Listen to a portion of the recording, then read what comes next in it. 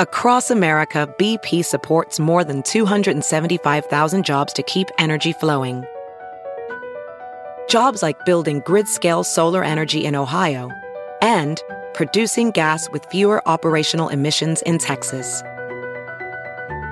It's and, not or. See what doing both means for energy nationwide at bp.com/investing in America. VR training platforms, like the one developed by Fundamental VR and Orbis International, are helping surgeons train over and over before operating on real patients. As you practice each skill, the muscle memory starts to develop. Learn more at meta.com/metaverseimpact. The following podcast is a Dear Media production. I'm Josh Peck. And I'm Ben Soffer. And we're the good guys. There's a lot of guys out there. And we're the good ones.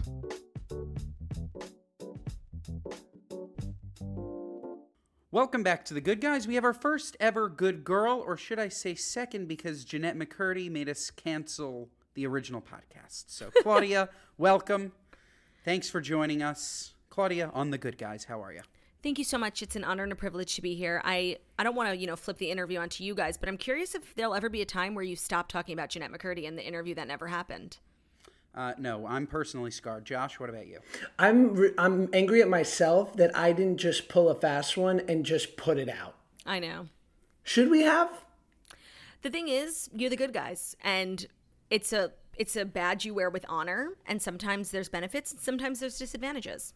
Do you think that we should have held it hostage and said, we want you to re-record this then within the next 5 days? You have a ticking time bomb, or we're releasing. I just don't think anyone would consider terrorists to be good guys, and so it would be against your brand.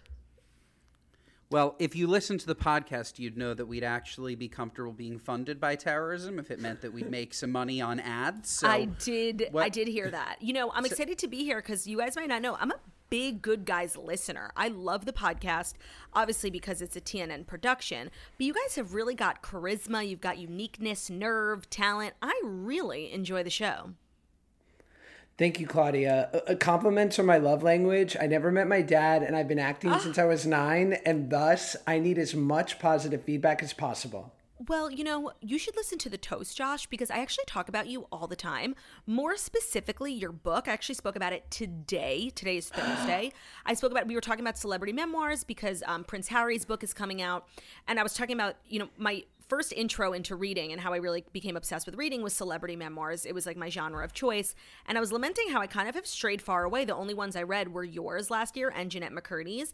And your book really stuck with me. Like months later, I find myself thinking a lot about the stuff that you wrote. It was very insightful about like fame and comedy and weight. I think I was just the target demo for your book. That means so much. And I wanted to connect with people like us, right? Yeah. Because I feel like we're walking around and the trap is we feel terminally unique and we're the only ones who feel this way. So and what true. Your show does a beautiful job of doing, and your empire is welcoming in other people like us. No, totally. And so honestly, if you guys haven't read Josh's book and you're a reader, it's so good. And I flew through it in like a day and a half.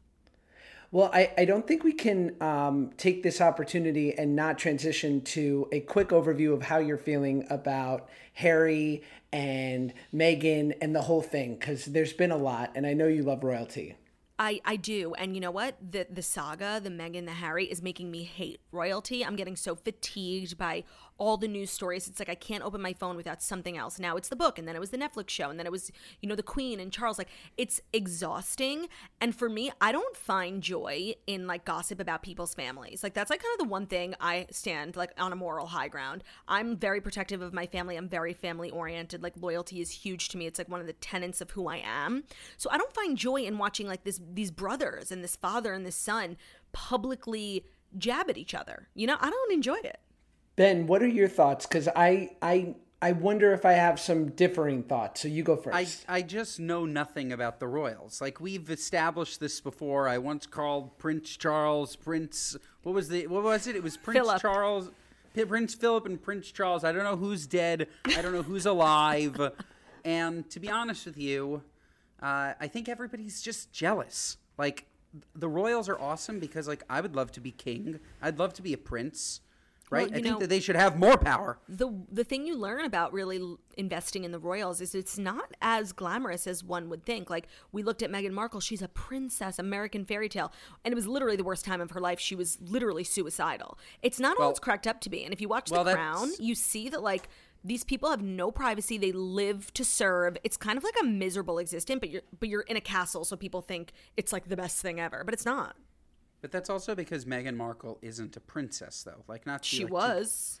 No, I know, but, like, there's a difference between, like, marrying into being a princess and just being a princess, you know? Like, no, because Princess so? Diana, who's more of a princess than Princess Diana? And she wed into it. See, I didn't even know that. I don't know anything. So you know what I've learned through my years of podcasting is, like, it's so important not to talk about things that you don't know about, because, like, you'll get in trouble. Like, a lot, you know, we can only cover so much on the toast, and, like, recently a lot of people are like, why aren't you talking about the Idaho murders? And it's because, honestly, I don't know much about it. I know they caught the guy, and, like, I see people on TikTok making up theories, but I'm not really well versed in the subject, and I try and stay away from shit I don't know about, because I'm not going to be out here, you know, intentionally spreading misinformation. Sometimes it happens by accident, but I'll never intentionally do that. Well, you really should follow the Idaho thing, because it's better than any of these fiction books you read on vacation, Claudia. It's better than fiction. All I know is, like, right now there's an affidavit that's, like, changed everything. It's changed everything. What we're finding out is that he was around the house where it happened, like, multiple times over the last 6 weeks, that he showed up there at 4 a.m., that one of the... Okay, first of all, I love that one of the women who sadly has passed was getting Postmates like 10 minutes before it ended. I mean... That's the thing. It's like, it's just regular people. That's what's so crazy about this story. It's like, it's just regular folk.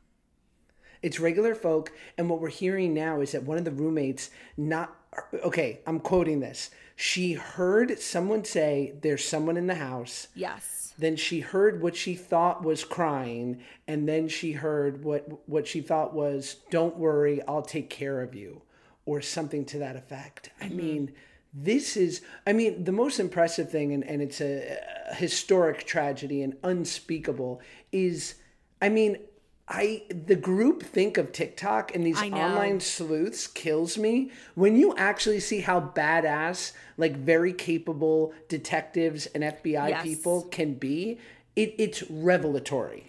No, and, you know, I've had this conversation, like, with myself, but also just with people who want to talk to me about the weird nature of, like, true crime. Whenever I'm looking on the podcast store and I'm, you know, trying to find myself on the charts, we're always charting with morbid. And it took me a couple weeks, and I was like, wait, why the fuck is Morbid a comedy podcast? Literally, I was looking at the charts yesterday, and they were one space above us, and the title was like, The Untimely and Tragic Death of Pamela whatever. And I'm like, why is this in the comedy section? And I feel like the true crime space has gotten so, like, commercialized. People have forgotten. We're, like, literally talking about people who have lost their lives. Not even that pretty recently, and, like, who have family members. It's just weird, like, the commodification of true crime.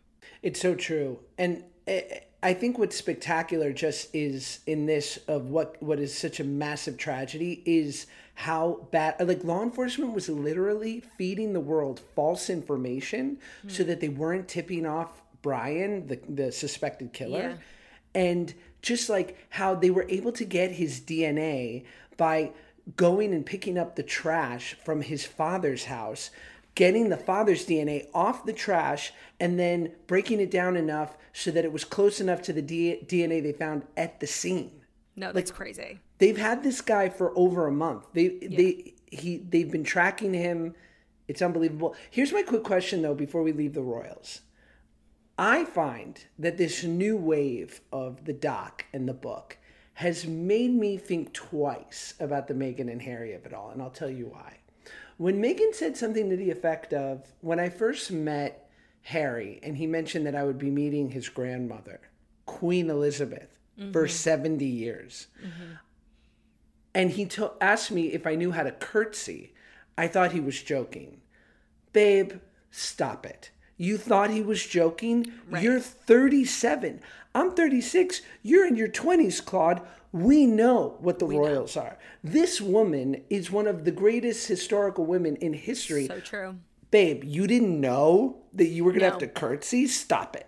I know. And I think part of it was like, they're making a TV show and they want to tell their story. And I don't know. And the reports are that Harry and Meghan are actually really unhappy with the director and the way that she told their story. Like, they didn't have full creative control. And it's said that, like, they're very not pleased with how they came across. And I don't know what their reasoning for that is, because for me, my takeaway, and I might be alone in this, is like, and it's worth mentioning, I didn't finish it. I watched the first 3 episodes and then I stopped caring. But my takeaway was like, Harry like really failed his wife on preparing her for this journey she was about to go on. Like, it's a totally other world. And she says, like, I thought I was going to get like classes and there would be like an orientation. I would have assumed the same as Meghan. Like, it's a total different culture and she's not even British. So there was none of that. And while that sucks, I would expect my husband, who was born into it, to get me a teacher or to teach me how to curtsy. Like, she says the first time she did a curtsy, it was like weird. It's like, well, your husband, it's on him to help you. Like, I left the documentary being like, Harry sucks, like literally sucks. And I thought Meghan was a queen, like a star. Princess Diaries style. Where's my Julie Andrews? Right, Give me my lessons. Yeah, like, I think, and honestly, I would have thought the same thing as Meghan Markle. Like, once I get there, I'm like, okay, they're going to put me through training and I'll have a wardrobe stylist. It's like, no, she's ordering clothes online and Googling how to curtsy on YouTube. Like, and that sucks, but it's almost like you're living with someone who is born into it. He could probably help you. Could you imagine if Amazon did a Meghan Markle store, like her pics for when she was in the monarchy? The thing is, I could see it. They have a podcast, like all the things I thought that were like beneath them, like if they're doing a reality show, like a memoir, things that like royals would never do. I won't be surprised if, they're going to start an OnlyFans. I don't buy that somebody didn't offer her help. Doesn't make much sense. Or No. Sorry, I buy the fact that nobody offered her help because nobody wanted her to be there. I don't buy the fact that if she asked for help that she wouldn't have gotten help. It's probably intimidating to ask for help. And I believe it because, like, when you watch The Crown, it's really, like, being a royal is not what people think it is. Like, first of all, it sucks. Second of all, like, it's very competitive with, like, the other women. And I could see them not, like, rolling out the red carpet, but they should have, because in the, like, part 1 of the documentary, we saw what her life was like when she was a working royal, and she hated it, but she was built for it. Like, she's so kind. She loves philanthropy. Like, she was built for this. And if they had made it work, she would have made such an impact. Like, obviously she was divorced. She's biracial. Like, it was huge progress for the family that, like, desperately needed it. And she was, like, literally built. She's, like, kind of gives Princess Diana vibes. So you're Team Meghan. I'm not team anyone because honestly, like, I don't endorse the, like, dragging of your family publicly, even if they deserve it. That's not how I live my life. So I don't, if I'm going to take a side, I'm leaning more towards the royals because it's very easy to release documentaries and books against a family who is forbidden by law from, like, coming out and responding. They don't respond. It's unfair.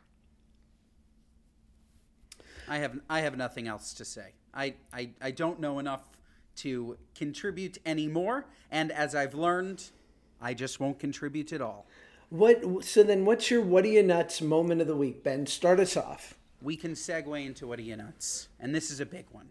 Josh, as somebody that spent a lot of time in New York, even since the last time you've been here, taxi cabs, the yellow cab is facing unprecedented times. When I was younger, hopped in a cab. It was a little expensive, but you were going to bite the bullet because of the convenience. And then up it went, and then there was a congestion tax, and all of a sudden you're like, wow, $2.50, what's that? Wow, $4, what's that, Josh? $6.50 as of last week on the congestion tax. You hop into a cab, you go 1 block, it's $10. Just in case you made a mistake, you left your wallet up there. What are you, nuts? $10? No, that's a good one. It's insane. It's insane. Ben, I hop in. It's a huge problem. Do you remember when we were in high school, it was like $1.50? It's like the base fare. It's like you can't get into a cab without the meter being already at $1.50. And they made like this grand law to increase it to like $2 or $2.50. And people were freaking out. They were like, this is crazy. It's always been $1.50. And I have stopped taking yellow cabs, so I didn't know that it got up to the price that it did. It's absurd that, like, before you even put your seatbelt on, if you put your seatbelt on, it's $6. It's crazy. No, it's more than $6. You're just talking about the congestion tax. There's still a Yeah. base fare plus the congestion tax. What it used to be was $2.50 for a base fare. Now it's $4.50 for a base fare, $6.50 for a congestion tax. All of a sudden, I'm out of cash. The key is you just get in the seat and you say, like, no meter, I'll pay you cash. And then you tip generously and you're still paying less because that money, it doesn't go to the drivers. It should, and I wouldn't have a problem with it if it did. But it's like another corporate, governmental, bureaucratic, red tape fee tax. You say, no meter, I'll give you $20, take me downtown. Have you done that? Yeah, I like to wheel and deal. Wow. I love that. Shut off the meter, I'll just slip you a 20. They don't want it. It doesn't benefit the drivers. No, it does not benefit the drivers at all. So what are you, nuts? What's your go-to conversation with cab drivers? Because mine, when I lived in the city, was always, how much is a medallion costing nowadays? You know what? That's a good question because the cost of medallions was high. It was low. It was a crazy investment.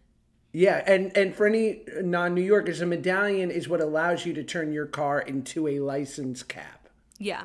So my go-to is this. Busy today? Nice. Yeah.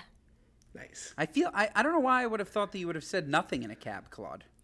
Well, I will never initiate conversation, but if I am feeling chatty, then I'll be busy today. Or if I can sense that the driver's looking for some sort of camaraderie, you could feel it sometimes, the energy. Then I'll give in. But mostly I'm scrolling TikTok, don't talk to me.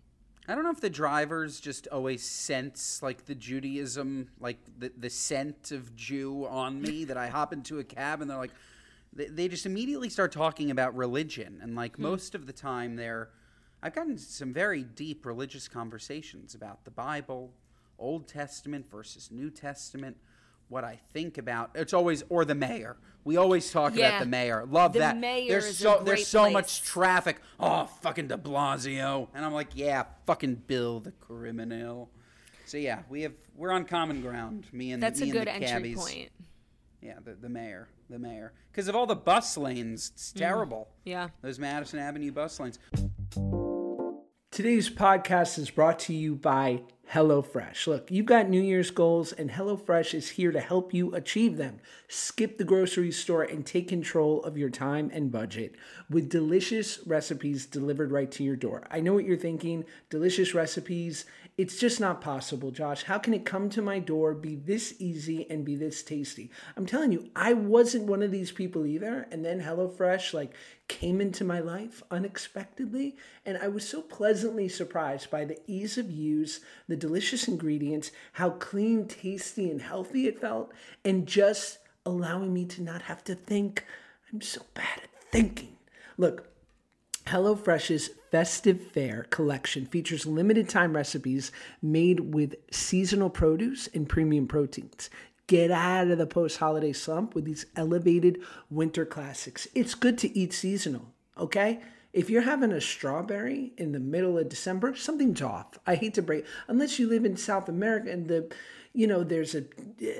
because if you're below the equator, then the seasons, I don't know. I'm not a geologist. What I do know is that HelloFresh is what you need to be eating delicious, healthy, tasty things in a really easy way. So go to HelloFresh.com/GoodGuys21 and use code GoodGuys21 for 21 free meals plus free shipping. That's HelloFresh.com/GoodGuys21 and use code GoodGuys21 for 21 free meals plus free shipping. 21 free meals. I mean, are you kidding? What are you, nuts? Nope, you're not nuts. It's HelloFresh, and they are America's #1 meal kit. Claude, do you have a what are you nuts moment? I do, and wouldn't you know, it's about you. Can you believe it? I can believe it. Because Ben you think I'm nuts. Ben and I went on vacation. We were in Belize for New Year's and Christmas. Belize it or not. Belize it or not. Belize Navidad. It was beautiful. But I learned a lot about my husband because for me, like on a beach vacation, there is a standard protocol. You know, during the day, you sunbathe, you swim. If you want to go, you know, take a Zip walk. line. Yeah, like activities, lunch, maybe some cocktails, read by the beach. It's relaxation time. Then it's like 4 or 5 o'clock. You watch the sun start to set. You go back to your room and you got the 2 hours to do nothing. You nap, you read, you watch TV, you scroll on your phone. That's like decompressing hour. Before, I need like an hour to get ready. So at like 6:37, I'll get ready for dinner at 8. And to me, like that is the Bible. Like I've been doing vacation like that. I think everyone does it like that. Like that is the way to do it. And me and Ben, I guess we have not been on a beach vacation in a really long time because, and maybe the last time we went, you didn't do this, but Ben has become, maybe it's, you know, with Spritz, like you're always working, you're never bored. I found Ben to be fucking insufferable on vacation. Literally 2 o'clock, he goes, all right, I'm going to go lay down in the room. 2 o'clock? It's peak sun hour. You stay outside at 2 o'clock. Then I'm like, all right, I said, go do your thing. I'm reading. I'm enjoying my life, listening to music. I'm like, okay, go, bye. He moseys around the hotel. He'll literally do anything except sit next to me. Take a walk. I'll go back to the room. I'm going to watch TV. I'm going to take a call. Does a million things. I'm like, okay, you know what? Everyone is going to do their own thing. Then it's 5, 6 o'clock. It's the relaxation hour. It's the hour where we get in our robes and we take naps. We don't do anything. I'm reading. I'm in my robe. I'm enjoying my life. He turns to me. You want to go for a walk? Turns to me. He's like, oh, should we do something? I'm kind of bored. What are you, nuts? It's relaxation hour, bitch. Stop. Adhere to the schedule. In case you can't hear it in her voice, I'm on vacation with Joseph Stalin. And I'm so sorry that you're regimented between the hours of 12 and 2. We need sun. It's really fucking hot. The sun is peaking 12 to 2. So at 2 o'clock, I'm a little bit tired from the sun. There's just so much I can sit. I love that Josh interjected in there, go zip lining. No, you think we're zip lining? From 9 to 2, it's just sitting. You sit and you sit. That's and so you not sit. true. Josh, we were on vacation with Brian Kelly, the points guy. He packed our itinerary. We went to Secret Beach. We did boats. We did plane flyovers. We went to the Blue Hole. We were filled to the brim with activity. The days that you're talking about, though, are the days where we were not filled to the brim with activity. Right, because it's relaxation. It's vacation. To me, it's relaxing to just be on a different schedule. So maybe our ideas of relaxation are different, but I understand. What are you, nuts? Yeah, I think anyone who doesn't adhere to the very clear beach schedule, like the sun dictates our activities, I think, what are you, nuts? I agree, and I think it's something we all have to come to terms with, that maybe our perfect spouse is not our perfect vacation partner. I was, for the first time ever, I'll never forget this, I was dating my beautiful wife, Paige. We had been together 8 months. I had never been on a vacation, ever. And I go, people go to Hawaii. I want to go to Hawaii. 25, she's 21. I'm like, let's go. It's 8 months. I get us a place at the Four Seasons Wailea. You can see it in White Lotus, season 1. Yes. And it's so lovely. But me, nutbag, because I've never vacationed. I'm like, oh, we have to do everything. Yeah. And I must have been we fought so painfully and dramatically on that vacation. I literally, I called my mom 3 days in and I said, I can't believe the first ever vacation I'm on is where I break up with my girlfriend. Like we were so over each other because of how different our approach was to vacation. So now, and honestly, I think we would get scared knowing we were going on vacation, just the two of us, because of how different our approach is. So we need to go with you guys, and Ben and I will go to the banana factory or, the pineapple farm, zip line, face to face, and you guys can lounge and read. You know what? That's such a good call, because a fun fact about Ben and I is that we never went on our honeymoon. We've been on like tons of vacations, but never an official honeymoon. And it was because, we got married and it was very stressful planning the wedding. And then right after were the Jewish holidays, so we couldn't leave right after. So we're like, you know what? We'll plan it eventually. 5 years later, we still haven't gone. And about 2 years ago, me and Jackie were talking about how we both have not taken honeymoons. Jackie had the same thing. They were going to plan it. They never did. And part of us is like, do we really want to go? I've heard horror stories about honeymoons. It's just so much downtime. It's so much opportunity to argue. So Jackie and I were like, what if we just did our honeymoons together? We'd stay at the same hotel. We could do separate things, do things together. Ben and Jackie's husband, Zach, were not into the idea at all, but I thought it was a great idea. I mean, my idea of a honeymoon would be, as it would be for you, let's do an experience. Like, let's go on safari. Let's go and see some elephants and zebras and giraffes. And I don't just want to sit.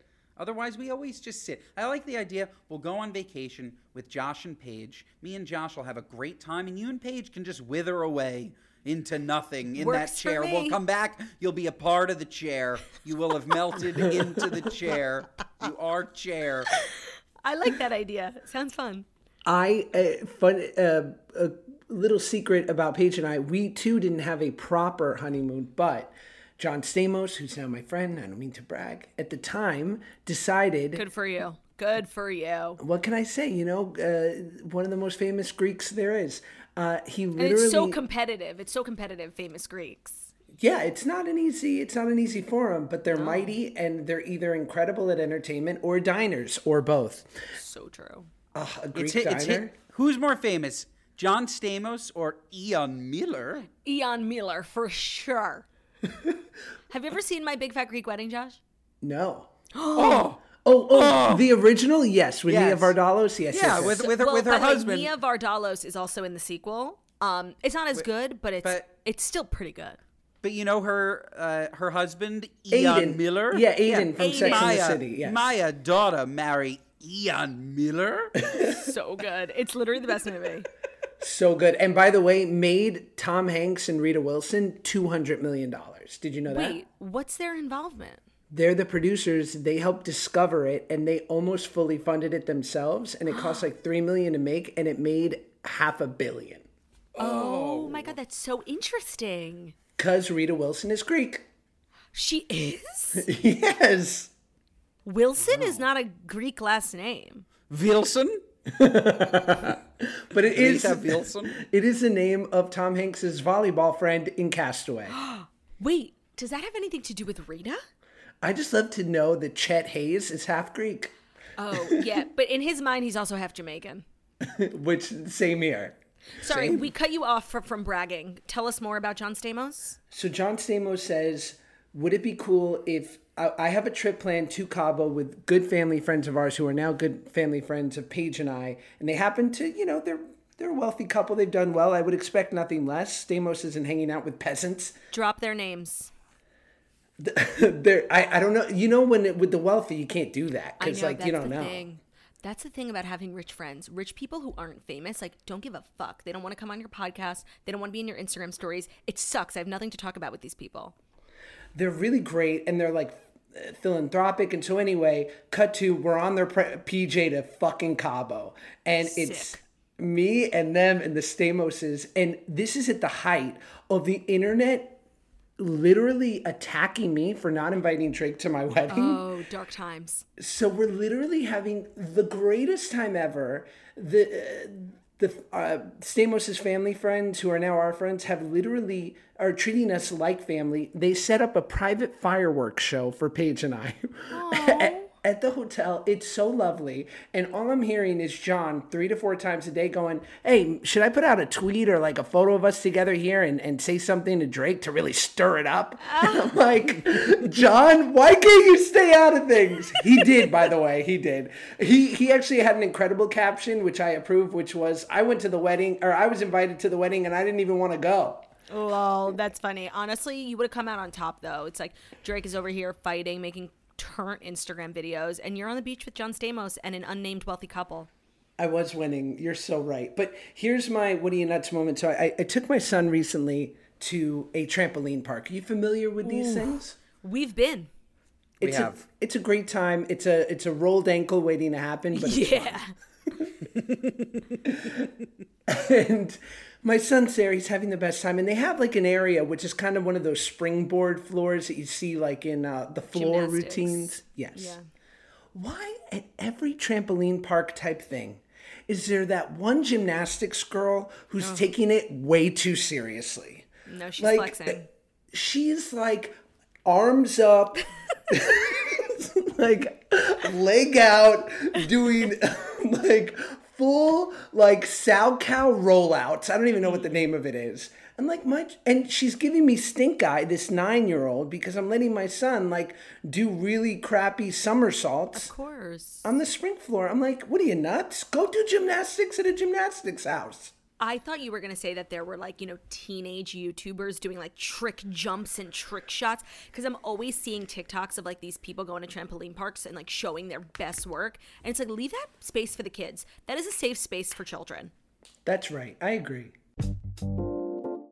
Your well-being is high on the priority list this holiday season, and Dadgrass has you covered. Mellow out with their CBD pre-rolled joints, get a little hangover help with their good time tinctures, or get sleep that dreams are made of with their brand new nighttime gummies. Listen, I love gummies. I love CBD. You put it together, you got a happy Josh. Look, have you ever been just too damn high? We've all been there. I haven't been there in 15 years, but you probably have. With today's weed, sometimes it's a dangerous game, but Dadgrass is reviving the pleasure of the casual smoke so you can chill out without the stress. And if you're not into smoking, like me, try out their tinctures or amazing, fast-acting new gummies. Look, Dadgrass is legal, organic, smokable hemp that relaxes your body and mellows your mind. Their 100% organic pre-rolled joints, tinctures, and gummies are very low in THC and high in CBD, so you can enjoy the effects of CBD while keeping a clear head. I'm a sober guy. I can enjoy CBD knowing that I'm not going to get a head change, but I'm going to get the benefits of CBD for pain, for anxiety, for sleep. CBD to me is really a pretty spectacular thing, and I'm glad that I can get it through Dadgrass. Look, all Dadgrass products are federally legal for ages 18 and over. Shout out the government, and it ships right to your door anywhere in the U.S. Right now, Dadgrass is offering our listeners 20% off your first order when you go to dadgrass.com/goodguys. Go to dadgrass.com/goodguys for 20% off your first order. That's dadgrass.com/goodguys. I've been dying to ask you this, Claudia, and I hope it's safe to bring it up here, because I have a history with him. What do you think of Austin Butler? Wait, I'm so sorry. What is your history? I mean, of course it's the Nickelodeon network, but what's the history? All I know is that I did a voice of there was a movie that he was in as a teen, like 14 or 15, and there was like a lovable cartoon character in it. The movie's called Aliens in the Attic. Check it out, kids. I gotta stream it. I have a long flight tomorrow. I'll download it.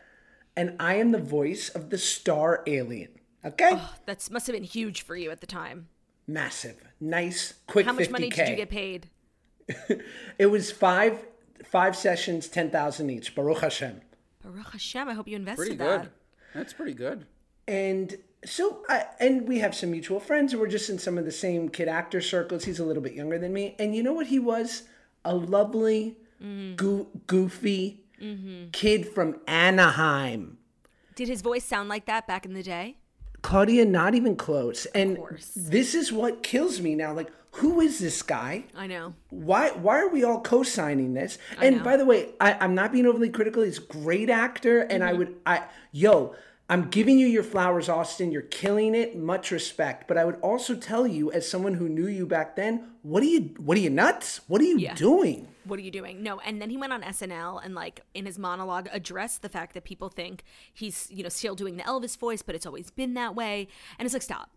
We all watched you on Zoe 101. We don't have amnesia. We know your voice doesn't motherfucking sound like that. Stop.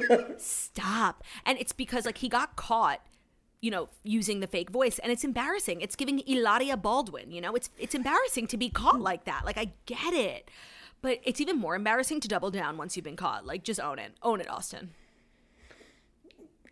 Just own it. And that's the problem is he doesn't have any real motherfuckers like the three of us around him to call him out. And to, like, if I saw you guys and we all went to Carbone together when I'm in New York and I'm like, hey, y'all, you would literally look at me and be like, what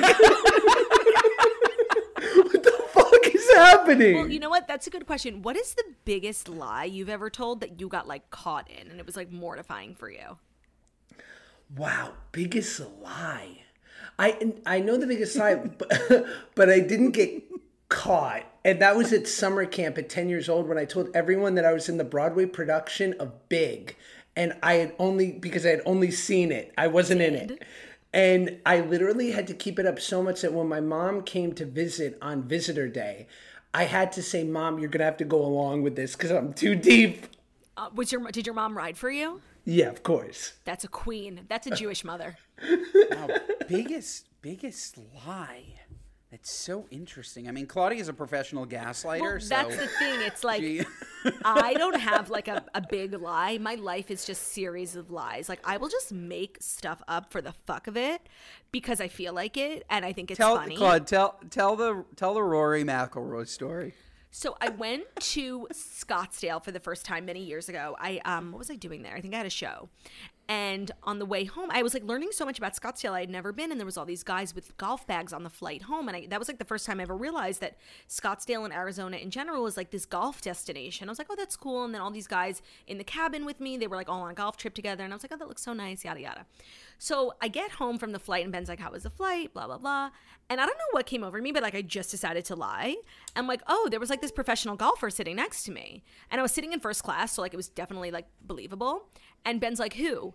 And I couldn't say Tiger Woods because obviously Tiger Woods is not going to be flying commercial to Scottsdale. So I'm trying to think of like a popular one, but not one who's like so major. This was like 5 years ago. And the only name that I'd ever heard up until that point was Rory McIlroy. Yes. So I was like, I was like pretending like I didn't know his name. I'm like, Roy McIlroy or something, McIlroy. And Ben's like, Rory McIlroy? I'm like, yeah. I'm like, he was so nice. He was like with a bunch of his buddies. I sat next to him. He was pretty cool. Like it was honestly awesome. Is he like a big deal or something? And Ben was like, is he a big deal? And he goes off and off. And like, I don't know at what point I just told him I was lying. And that was like early on in our relationship. And I think Ben was like, what the fuck is wrong with this girl? Like I just made it up. I told him the truth. I didn't carry on with the lie. I just made it up because I really fucking felt like it. Wow. Diabolical. She's absolutely diabolical and crazy. I will say something that I frequently lie about. If you reference a movie and make it seem like I should have seen that movie, I'm just going to tell you that I saw the movie to not have to feel shamed by whatever idiot is making me feel like shit for not seeing the movie. Sorry, I didn't have time to see your stupid movie, but I'm going to tell you I saw it anyways. Ben, that was literally us 5 minutes ago when we thought Josh had never seen My Big Fat Greek Wedding. Oh my God, it's me. I'm the problem. It's me. I did it. You've never seen it? If I were you, Josh, I would have said that I saw it, even if I didn't. Did you do that? Have you actually not seen it? No. I've seen it. That I've seen. I haven't seen like like I've never seen The Terminator. I've never seen The Fugitive. Like there's all these things that people love. Yeah, I've never seen Wedding Crashers. Yeah, it's so forgettable. I just don't like. I've decidedly don't like things that are popular for the most part, and 100%. I think that's a knock on me, right? But I love Wedding Crashers. You guys are sick. No, I'm sure it's good, but like I'd never seen it, and my life remains amazing. Unpopular opinion, I don't like Will Ferrell. Oh, You know what? Like I feel that. Like I feel that like deeply. Like I can respect his skills. Like I think he is a skillful, talented Jedi of a performer, but not for me. Let me ask you a question. Who is your favorite comedian, whether it's like stand-up comedy, comedic actor, funny person? Wow, that's a tough one. Dead or alive? Before he attacked the Jews, I liked Chappelle. I know, by the way. Me too. Before he attacked the Jews, I thought Chappelle was like the great thinker of our time. And now I'm like, what else was I wrong about? It's like so me. Like he was like attacking everyone and I'm like, they don't understand. And then he attacks me. I'm like, actually, maybe I don't understand. Totally. I mean, and it's literally one thing he said in his SNL monologue, because most of it was fine. And then he's like, the Jews can't attack all black people, or basically like, he basically said something to that effect. And I was like, oh, stop it. We're so not doing that. Yeah, no, it was very, he basically was just saying like there's a stereotype about Jews because it's true. And that's hella problematic because if you applied that logic to all stereotypes, like you would be problematic. So why is it okay if you do that to Jews? I also think it's him feeling this pressure to be the great sage of our time. Yes. And it's like, or maybe just like the issue with some of this stuff is like, it used to be so damn funny. And then you put your message, your genius insight in between a funny sandwich. And it was a hero, baby. Yeah. It was a nice submarine sandwich. Now the bread's getting thin, baby. Not so funny no more. No, it's so true. It's like not jokes anymore. It's just like social commentary. And I feel like we see enough of that in the culture. What about my favorite? He's a little bit less known than Dave Chappelle, but Giannis Pappas. I don't know if you know him. We're gonna have him on the pod. Brilliantly funny, so good, and yeah. What about for you? Joan. Yes. Joan. And he's top of mind because we saw him yesterday, but I like love Tracy Morgan. I think he is so funny. I think his physical comedy is like unparalleled. I loved 30 Rock. I loved his specials. I think he is like such an underrated comedian because he's been very low key since his accident. I don't think he like works a ton. He doesn't have to because he says it wasn't a Raymore and Flanagan truck that hit him. It was a Walmart truck. He doesn't have to work. I love him, but Joan is my queen. Like Joan is who, like Right before she died, Ben's parents got tickets to see her. She was doing a talk at the 92nd Street Y, and all four of us were going. And I was just like tired and not in the mood, so I didn't go. And she died a month later, and it's one of my life's biggest regrets.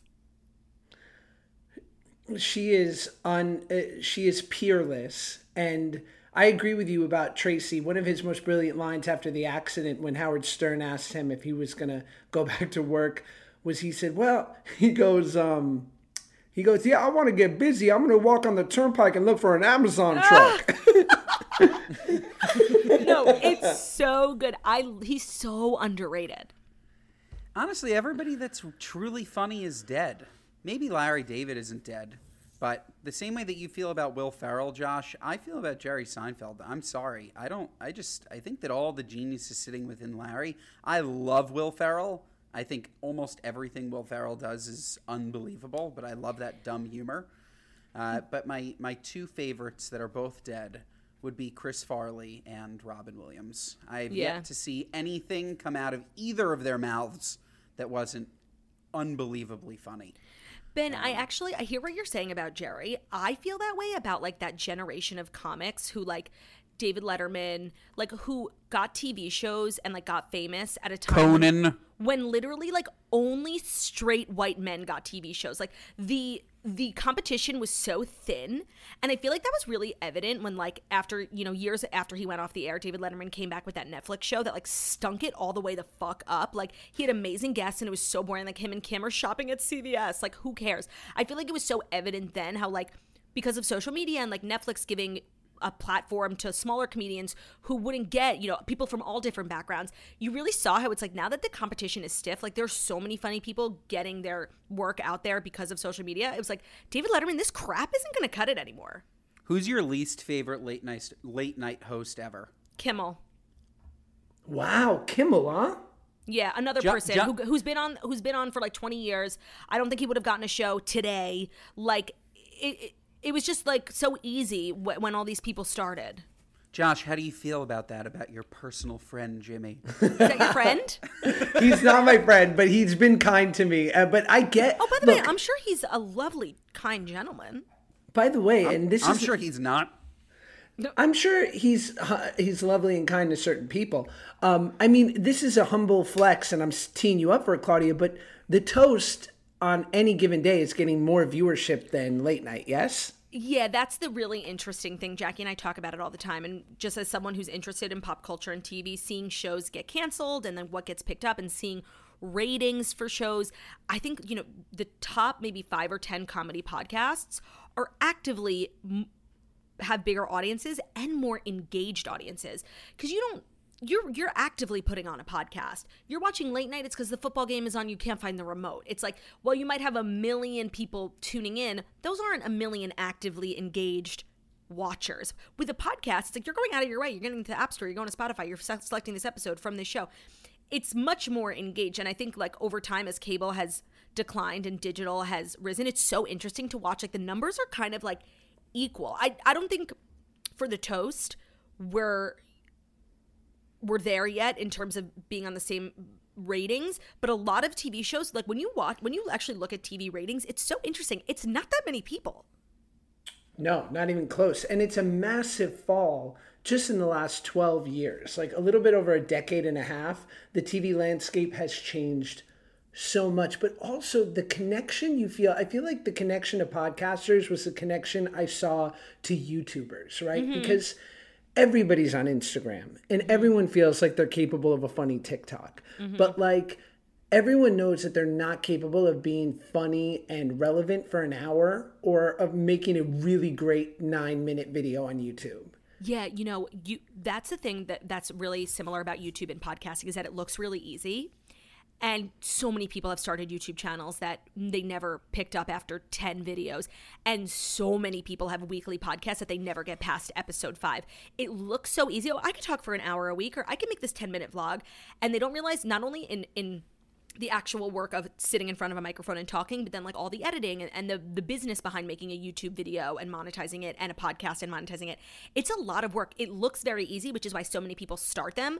I read a statistic, and I'm going to misquote it, but it was like 90% of podcasts don't make it past episode 3. Right. That makes sense. So, and then it was like, if you have more than 10 episodes, you're in like the 1% of podcasts. Like it's crazy. Did you hear that, Ben? I botched that statistic.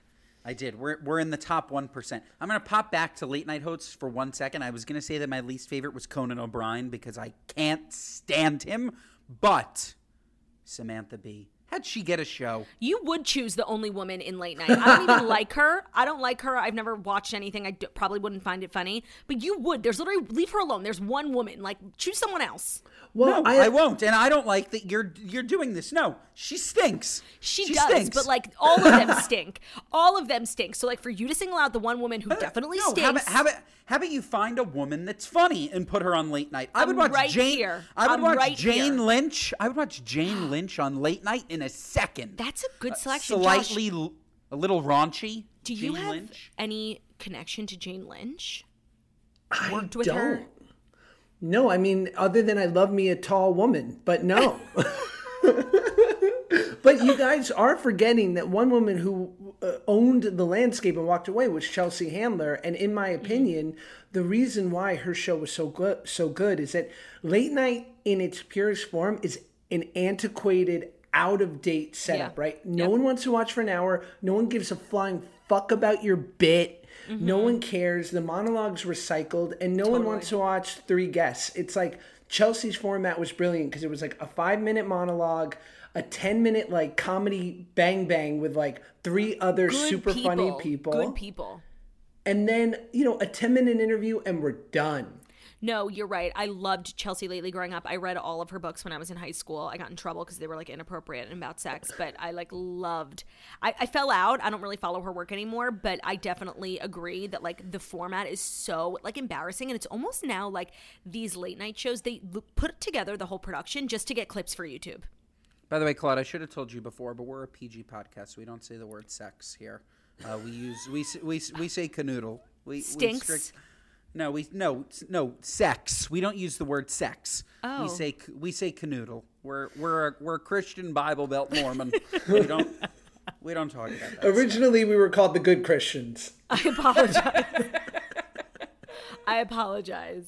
No, that's okay. Okay, so what do you guys call a blowjob here?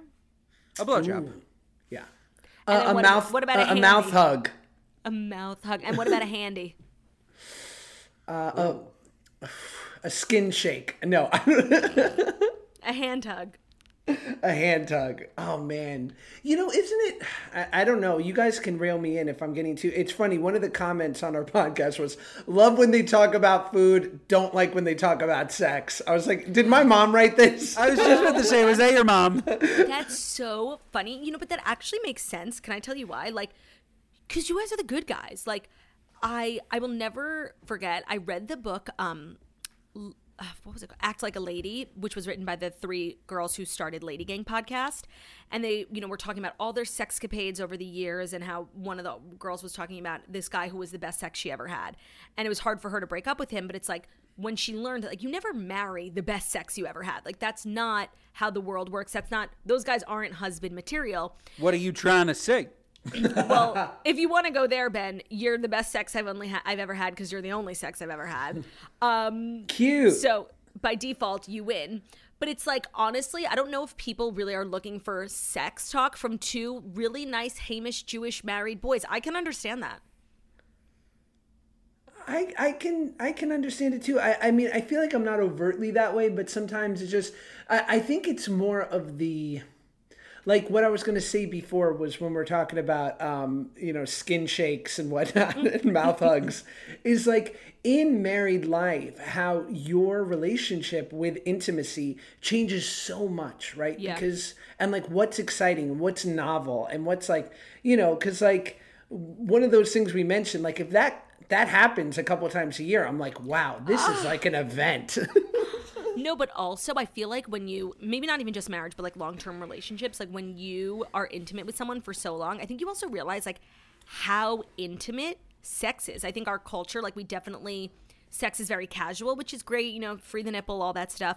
But it's a deeply, not for everyone, but it's a deeply intimate act. And when you're doing it with the same person for so long and getting comfortable and like learning things about each other, and then you go to like start dating again, I think it's very jarring.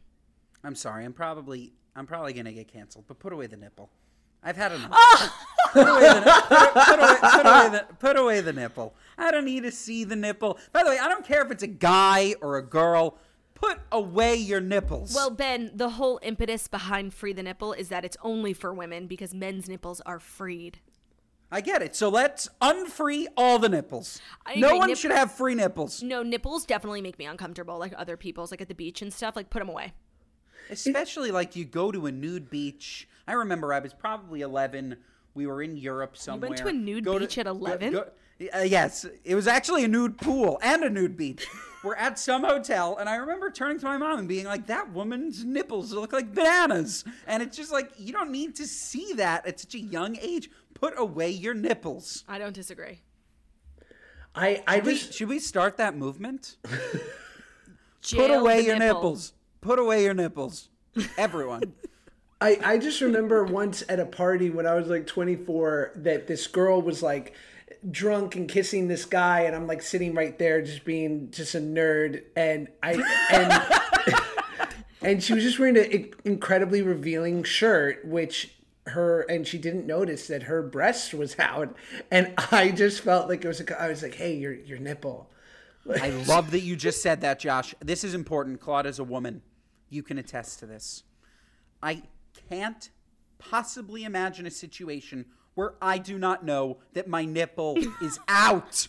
This is fraudulent. That's true. Any woman that says, "Oh, sorry, my nipple was out. I didn't realize." What are you, nuts? Let me ask you a question. Breeze. Do you guys remember the first boob you saw? Like whether it was on purpose, on accident, not in TV or anything, but like the first time you saw a boob? I remember.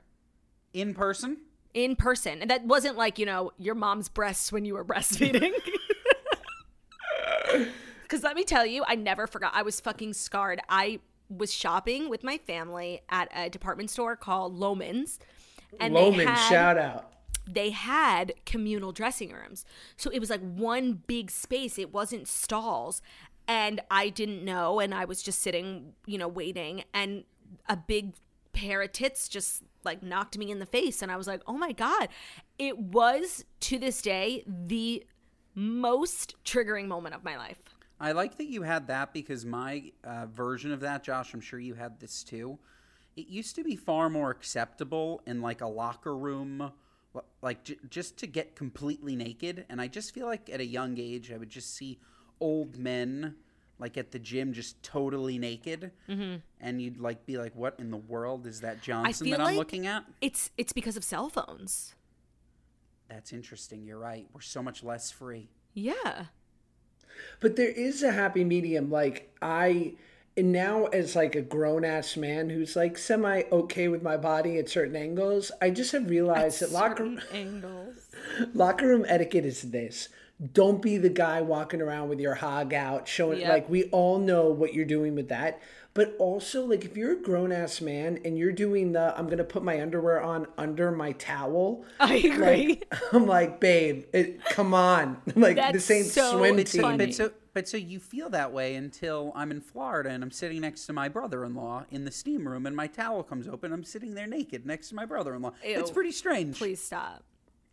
What, do you have a problem with that? That's just weird. I feel like women's etiquette in locker rooms is very much like boobs are fine, like, but when you need to, take your towel off on your bottom, like, move quickly.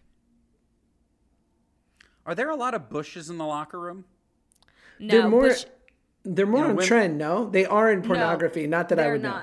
They're not in trend at whatsoever, but I'm also not out here on a bush search when I'm getting a massage or using the sauna. Like, I'm very much minding to my own. A bush search. I'm not George Bush Sr. I'm not looking. Yeah, I feel like they've been more on trend. Hey, I wanted, we don't usually get to have a brilliant female voice on this pod to give their opinion. Except Jeanette McCurdy. Rest in peace. Rest in peace. It's so sad that she died. I'm so sad about it. I fear running into her in person because I know it's not going to go well. Fucked. Do you think? I imagine you saw this stuff that happened on Monday with Damar Hamlin. Have you heard about this? Yes. This gorgeous, football player who had this awful event happen where he. And Joy Behar rips heterosexual men for supporting tackle football. So, what do you think? What's your opinion? I'm ripping Joy Behar for being a fucking misery. Yeah. Joy Behar is a fucking misery. No, we like live in a culture where it's like we'll have an intellectual debate and there are people whose like sole answer is going to be like masculinity. And I think that's like a new wave feminism thing, like men are the problem, and it's just dumb and it doesn't fix anything. And when we talked about the Damar Hamlin stuff on the podcast, I definitely was so sad, and I was like, there's definitely a problem within football, CTE. There's like a thing, and it's worth discussing, but I don't think blaming the whole gender. And then not Joy being like regressive. Women like football too, not me, but other women do. Like not her being non-inclusive. Wow, so well said. I just outwoked the woke. I mean, Joy Behar is the absolute worst. I'm sorry. We don't claim her. She's not a Jew. She's Italian. She is? Yes. Really? Stop trying to make everyone Jewish. Even more so that I don't claim her. She looks Jewish. I would have guessed she was Jewish too. She's Italian? What the hell? That's so weird, but she is absolutely she's miserable. The only Jew on The View is Whoopi Goldberg. Oh yeah, and she's really Jewish. Yeah. Fucking anti-Semite. Unbelievable. That show should have gotten canceled yesterday. Well, you know what? Actually, we're always talking about the View on the toast because I think at its core, The View is conceptually like an amazing idea. We live in such divided times, and there's really no space for civil discourse. It's like people hate each other. They hate people who they disagree with, and it's really toxic. And I think that's why so much of the divisiveness in the country exists. So at its core, the show is a great idea, but the show is not really that diverse in its landscape of opinions. Like, no, if you come out with sorry, didn't mean to interrupt you. I was just saying, there's always like one person who leans right, like Meghan McCain, but she's not really representative, I don't think, of like what the right currently is. And it's like the like people on the show have been there for 15 years, except the Republican who like gets bullied out. I was just about to say, God forbid somebody does express a different opinion. It's not allowed. No, that's the premise. It's the view unless Joy Behar disagrees with you. Like that's whatever. That's the view. Terrible. Well, but back to Hamlin. It was terrible what happened to him. The truth is, though, what happened to him was not a football-related injury. Like, clearly, it'll come out soon. Josh, I don't know if you disagree, but it seemed like he was probably predisposed to something. You don't just have a heart attack playing tackle football like that. What I saw was that he actually landed, it wasn't a predisposed condition. He landed on his chest, and when your heart suffers like a very like a physical trauma, it can literally stop your heart. It's like a rare thing. That's what I had heard. Nobody knows, obviously, because the doctors haven't told us. I think what the consensus is, it's first of all absurdly rare, but it's actually it's a version of like an arrhythmia, or what happens is it's like your heart literally has to be in a certain part of the cycle, like on the up cycle of pumping, right? And then in like a millisecond, a trauma has to happen so that it literally turns your heart off. But agreed, it's like this wild, it's this wildly one time, to ever happen in the world event. And like, what's so inspiring is the $8 million that has now been raised for this like toy fund of his. I agree. I mean, and also I'm dying to hear, immediately the internet goes after Roger Goodell, who's the commissioner of the NFL, for being like, that game should have been stopped immediately. To which I want to say, it was. And then... you know what? I'm going to disagree with you there. It took an hour. But you know what? Okay. So you think what do you think could have been handled better? I just think... And I read a report, it's like the players were told they had 5 minutes to, warm up after the break and that they would be back. Like, I think... it's just indicative of like the players' health and safety not really being like a paramount concern for the NFL. Like if it was, they would address the CTE problem. They would play on real grass, which would help, bounce their falls a little bit. Like they would be doing things. Wow. Yeah, I follow Kelly educated. Stafford, Matt Stafford's wife. She's talking about this grassing. Like if they just switched to real grass, like it would have so many benefits for the players. So I just think it's like this overall feeling from the players and their families that like, the league could be doing more and they're not. So it's like, then here's a situation where, I understand it was an important game, but like a person's life is more important than that. And it's like the fact that the immediate reaction wasn't just like, this game is irrelevant, we have to save this person's life. Like I can't think of a time when I've ever seen an ambulance drive onto a field where you resuscitate a person's heart stopped on the field. But I hear you. I do think that they stopped the game. They thought about all of the various things that are going on. But regardless of if the game continued to be played or not, he was in the hospital receiving the same care. That's all I'm saying. So they stopped it. It was the right thing to do. People's lives come first. Yeah. But I'm not on the Roger Goodell hate train. Well, it's not one person's fault. It's a multi-billion-dollar organization with thousands of employees. And it also, they have to cross-reference like the referees, the head coaches, like what's the consensus, what's the report back, and that's happening in real time. And I think it's just so the internet to be like, these, how dare they take this long? Listen, okay, let's say your high school basketball game was going on and a kid's heart stopped. And the principal of the school didn't want to stop the game and just make everyone go home and take care of the kid. Would you blame the principal? Roger Goodell is the principal here, in my opinion. But it didn't happen. It just maybe didn't happen at the speed that everyone who has no idea how to run themselves out of a paper bag. Yes, that's true. The example is more the principal came, saw what was going on, didn't make a rash decision, gathered all of the information, and then canceled the game. Yeah, no, I just think it would have meant a lot to the players and their families if it felt like, game, whatever, this man's life takes priority. Which, by the way, and this may come as a surprise, in soccer, this happens more than once a year. And where someone's heart just stops. I just think it's the nature of the cardio event. Oh my God, my tripod just fell and quite literally gave me a heart attack. I'm not okay. It almost took out America's sweetheart, Claudia Oshry. Like, I wasn't expecting to hear a big thump, and I heard it, and I'm literally not okay. Claudia, do you ever go by Claudia Soffer? No. God forbid. Let me tell you why. No, I'm really glad you asked. I was like planning on it, and I did one of those services right after we got married that like does it for you, allegedly. It's a lot of paperwork, and so when I thought I could just get this company to do it for me, I was like, okay, sure. They don't do shit. They just print the shit for you and send it to you with a stamp, and they're like, here, send this there, fill this out. So I was like, you know what, I'm too lazy. And then I was building my brand, and it's very hard to get your name out there, get your name recognized, and I just wasn't in a place where I could just get a new name, you know? And then I thought about my history, my ancestors. I don't know if you know this about me, but my on my father's side, I am a descendant of the great Rabbi Ephraim Oshry. And that's a responsibility I'm really, I take seriously, and it's something I'm very proud of. He was a prolific Orthodox rabbi who survived the Holocaust. He was in a ghetto, and he wrote an amazing book afterwards about how he led the Jewish people in concentration camps and ghettos, led them spiritually, like how to observe Shabbat and all the different holidays while you're literally being given one piece of bread to bless over the course of a whole week. So he was really prolific, and he has tons of family. Lots of very religious cousins I have in Brooklyn, Muncie.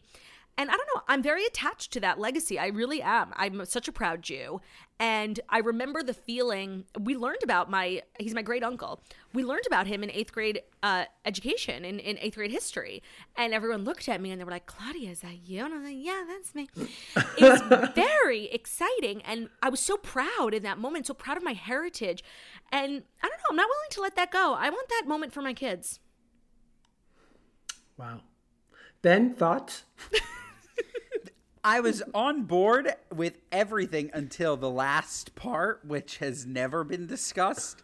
Oh, that moment really? for my kids, I don't know what that means. I want my kids to be popular and special. Yeah, they're not taking your last name. But would they be like a middle name? Like, for instance, Moish, For sure. Oshry, Safer? Absolutely. That was the plan. It was a gorgeous plan. Yeah, no, that's what my sisters did with their kids. I love that. I had my mom's maiden name as my middle name growing up. I loved it. We're totally doing that.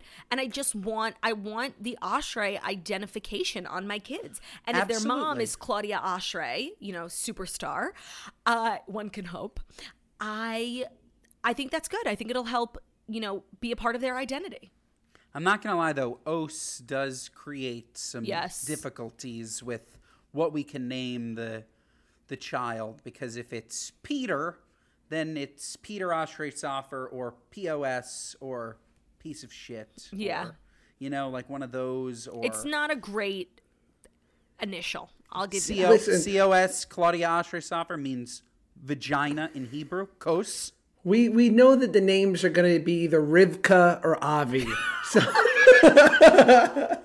We're going biblical. We're going biblical for sure.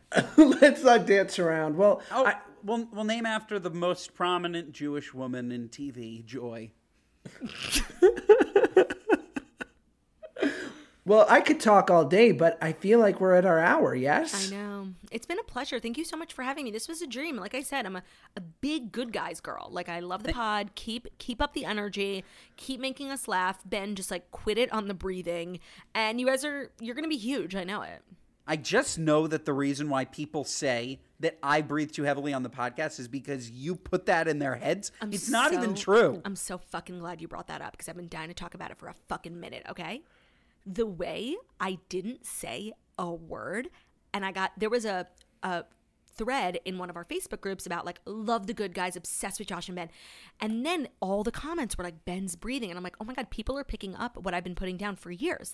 They are picking, and I didn't say a word, bitch. I didn't say a fucking word.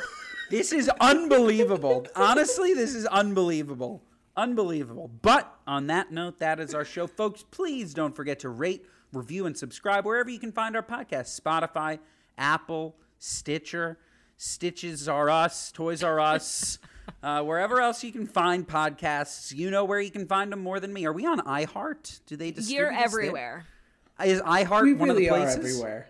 But iHeart is one of them? Everywhere to me. Josh, 5 stars. When I close my eyes, Josh, it's do you have a good voice? I have an okay voice. I feel like the Disney Nick kids had to be triple threats. I could, yeah. I think, yeah. Can you sing for us?